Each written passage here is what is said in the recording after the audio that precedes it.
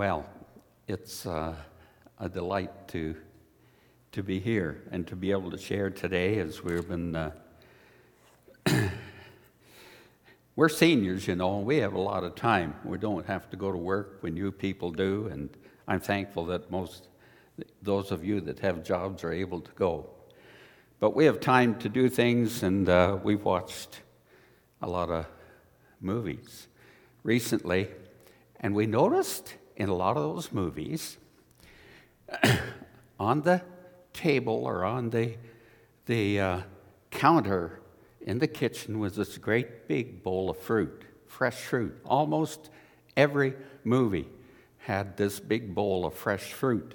And that got me to thinking, my last posting as a banker back in Ontario was in a little place called Colburn, which is on Highway 2, which at one time was the main drag from the border of Quebec right through to Windsor, right through Toronto, before the 401 was built. Yeah, and I'm old enough to remember when they were building the 401 and we had to take Highway 2 to Toronto.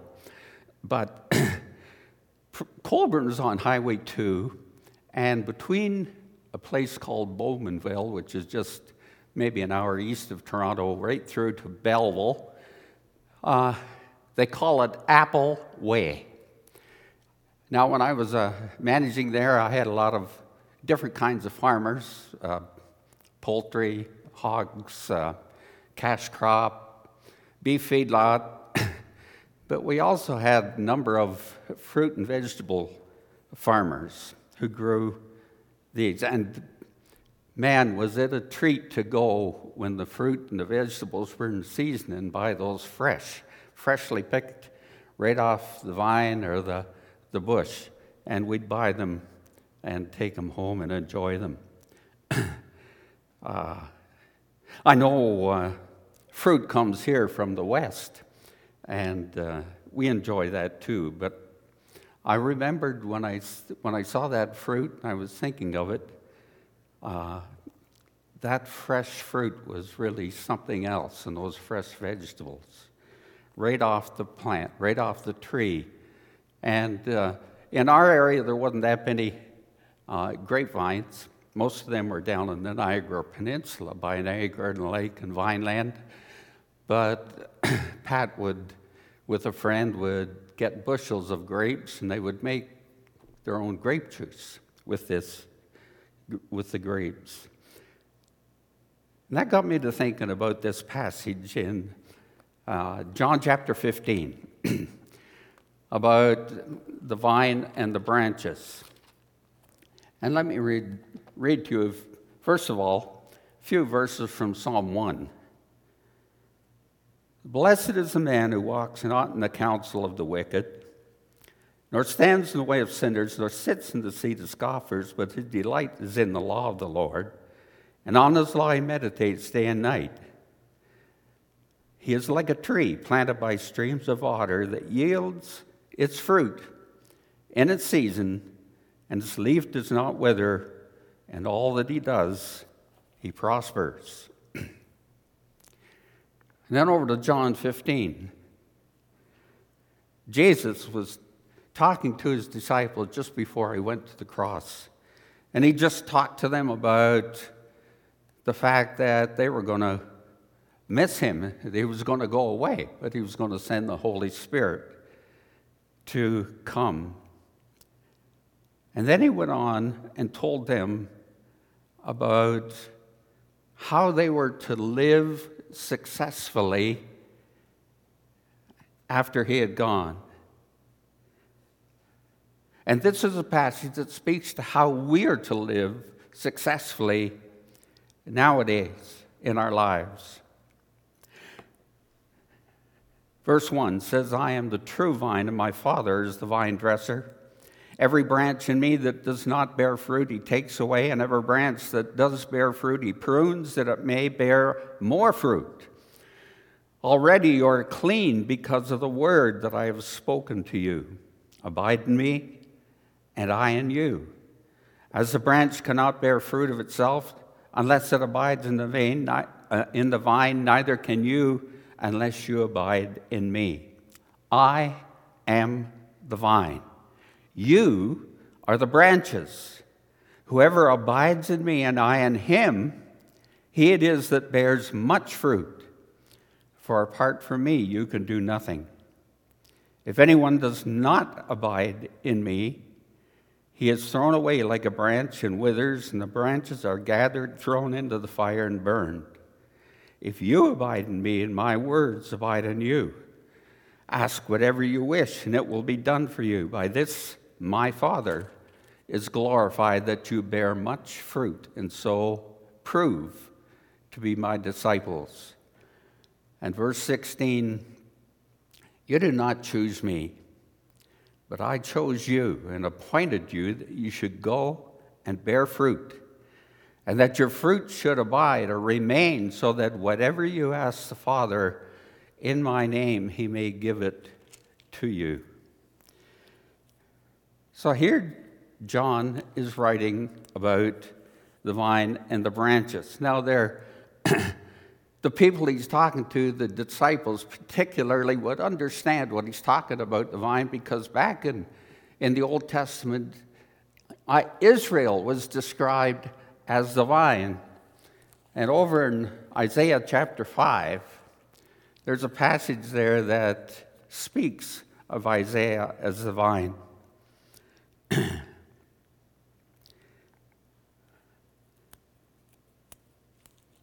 Let me sing for my beloved my love song concerning his vineyard.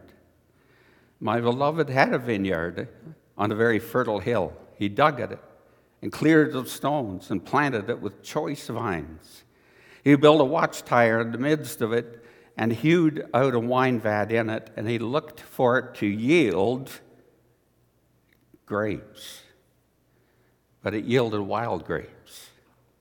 And now when O inhabitants of Jerusalem and men of Judah judged between me and my vineyard, what more was there to do for my vineyard that I have not done in it?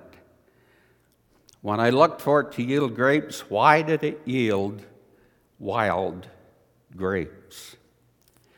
The verse I just read in John chapter 15, verse 16 says, you did not choose me, but I chose you, that you should go and bring forth fruit, and that your fruit should remain. That reminds me of a few other places where Jesus spoke to his people about who they were. If you go back to the Sermon on the Mount, Jesus said, you're the salt of the earth. And if the salt loses its flavor, it's good for nothing but to be cast out and be trodden underfoot by men. And you are the light of the world. Let your light so shine that you may glorify your Father who is in heaven as people see your good works. And then in Acts 1:8, he says, when the Holy Spirit has come upon you, you shall be witnesses unto me.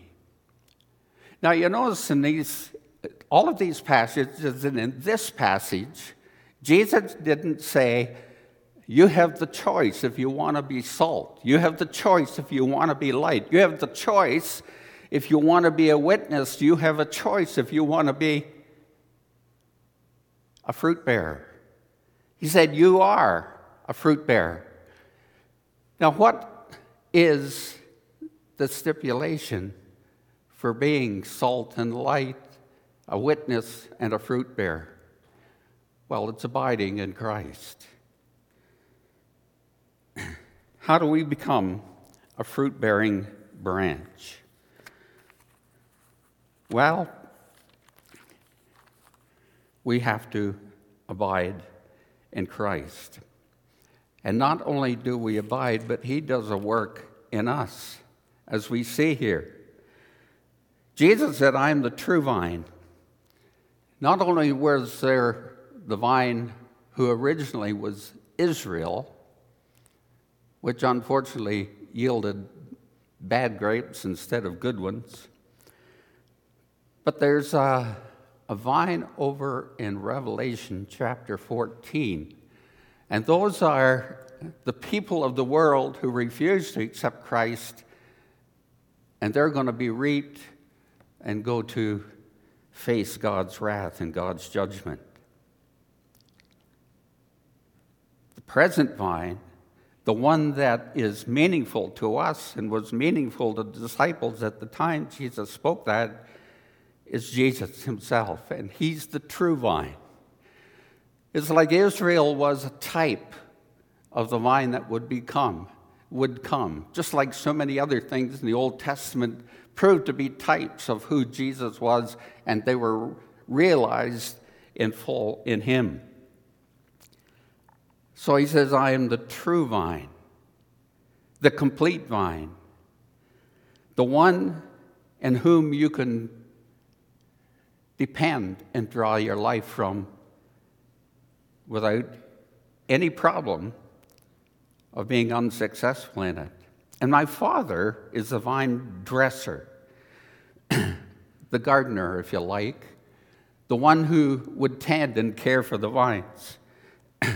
Now, I like this picture because this is talking about God the Father, and he is so interested and loves us so much that he tends us personally and treats us and works in our lives as the branches that we're described as here, so that we'll bear fruit, yes, then more fruit, and ultimately much fruit.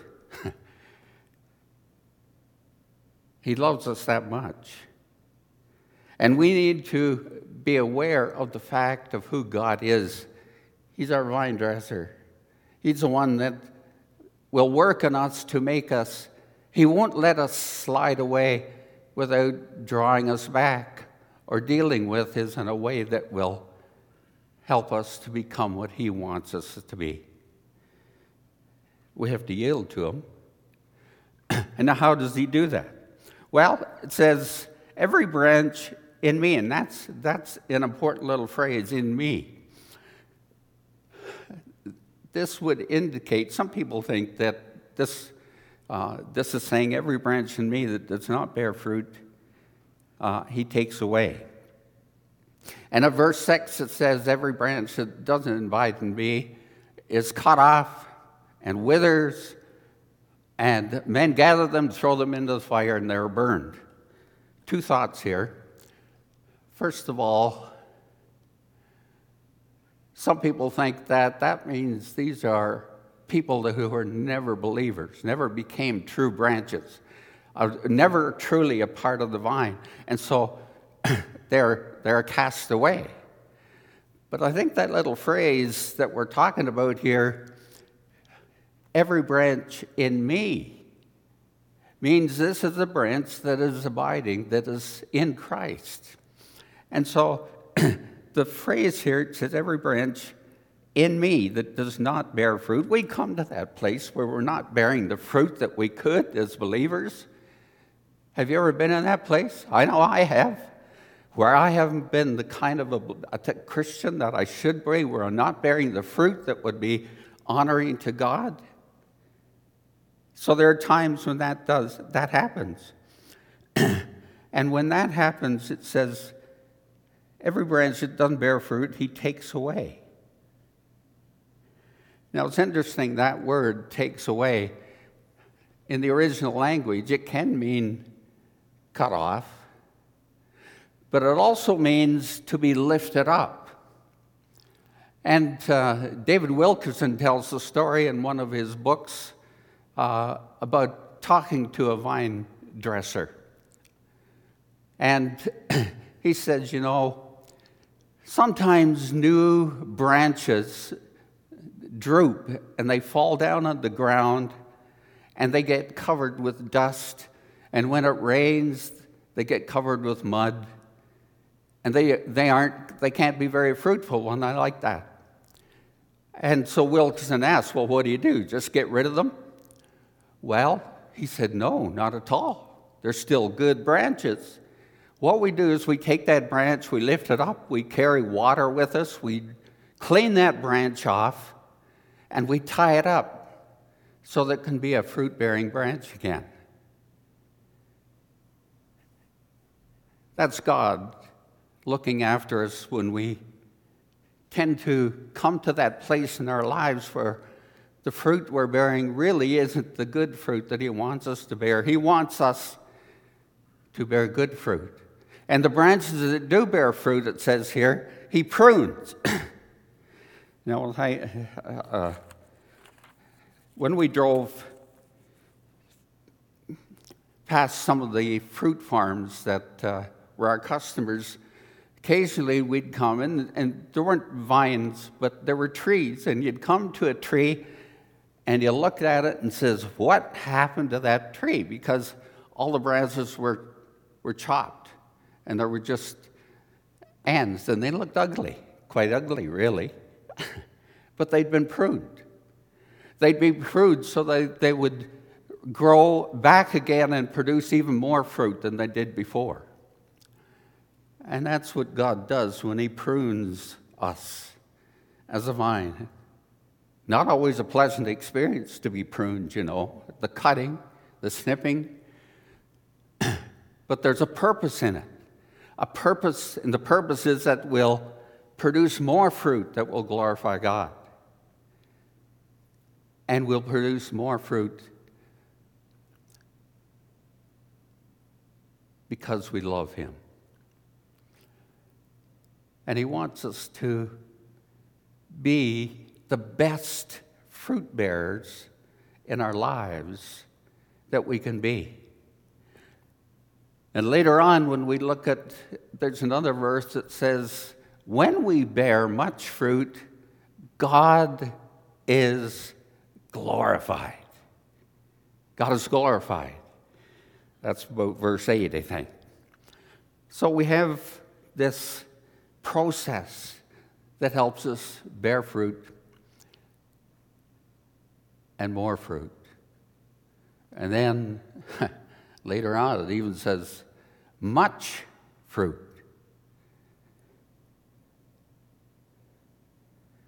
How does all that happen? Well, it's by abiding in Christ. Branches that abide in the vine draw the nutrients, the life that comes through the vine out to the branch, and then the fruit is born. Now, once a branch is cut off, it's no longer has that source of life that it can bear good fruit. So what happens, it withers. You've seen branches cut off, and they just get wither, and the leaves die, and they're not much good for anything. As verse 6 says, to be thrown into the fire and burned. The thing is, the branch's source of life to bear fruit is Christ Himself. In chapter 10, when He talks about being the good shepherd, He says, I've come that you might have life and have it more abundantly. That means more life than we'll ever need. And yet completely enough for us to be the people that He wants us to be. And ultimately, it's eternal life.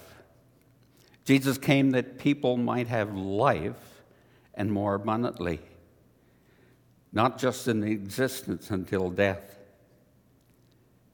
And as this life comes up through the vine and flows through the branches, fruit is produced, because fruit is the result of life in Christ.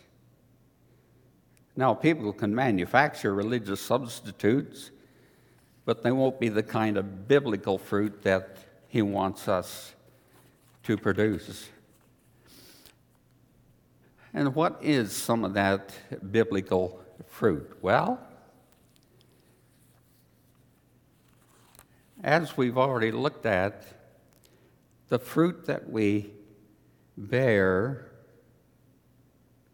can be people who are saved through our witness.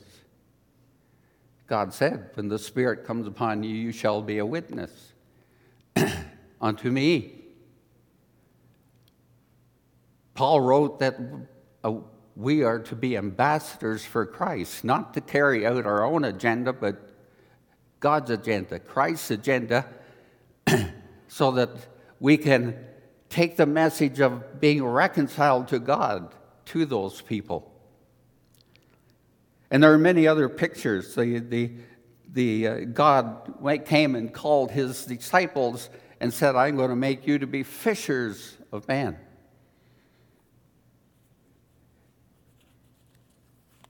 So one of the fruits that can happen in our lives is we become those who take the gospel to other people so that they can be saved. Another is through our life. Paul prayed, or it was Paul prayed in Romans chapter 6, verse 22. He talked about the kind of fruit that can happen concerning a holy life. Verse 20 of chapter 6 of Romans, for when you were slaves of sin, you were free in regard to righteousness. But what fruit were you getting at that time from the things of which you are now ashamed? For the end of those things is death. But now that you have been set free from sin and become slaves of God, the fruit you get leads to sanctification and its end, eternal life. A holy life. A life that shows the holiness of God. God said in Leviticus, it's repeated by Peter, you are to be holy as I am holy. And our lives are to reflect his holiness. That's his wholeness, his completeness, his perfection. Whoops. How can we be perfect? Well, we can't. But we commit we yield to him so that he builds that holiness within us, and it reflects in the life we live. And of course, fruit when it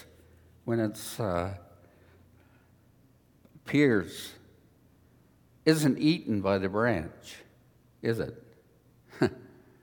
It's for sharing so that others can enjoy it. There's a common sharing that is demonstrated in Acts chapter 2 when the believers, after the Holy Spirit came upon them, there were 3,000, and they started sharing things, sharing with each other, so no one had need.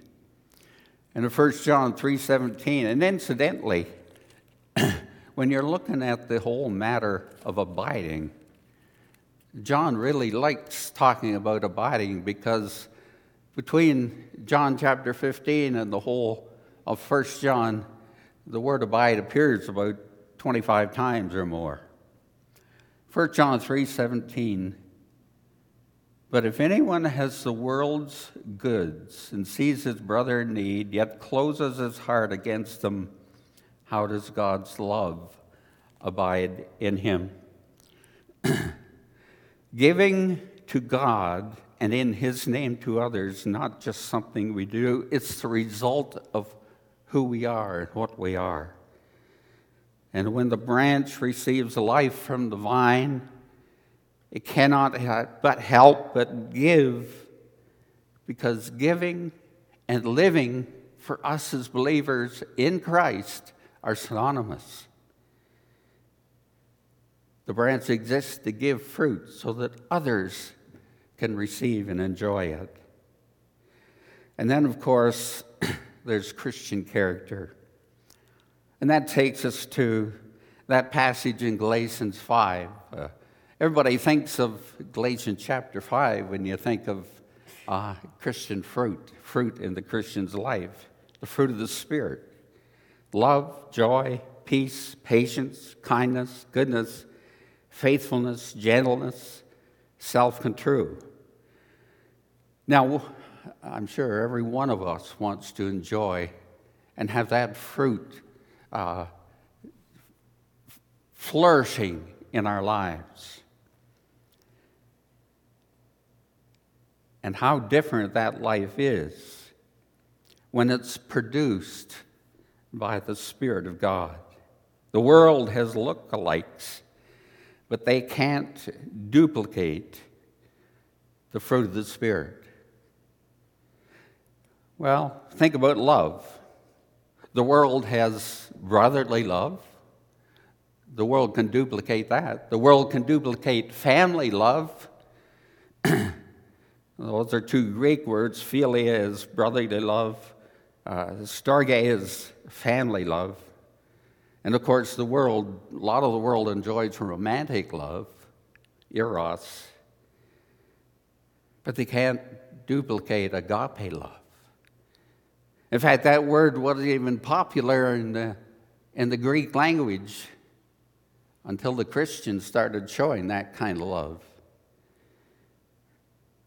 That's deep love from the heart of God, who John describes in 1 John 4:8 as love himself. God is love. The world can give entertainment and happiness, but they can't give that deep joy that comes from Christ. A joy that can even be part of us when we're going through a trying and a difficult time, a time of loss, a time of heartache, a time when we're disappointed, when we're left alone. Entertainment and happiness can give us short-term fun, if you want to use that term. But the true joy of God, it's a deep joy that comes from Christ and is produced by the Holy Spirit within us, the fruit of the Spirit.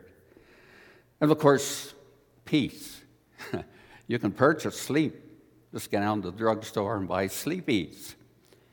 Go buy one of those fancy beds that all you need is a certain kind of bed, and you just sleep all the time that you want to. But it can't produce peace.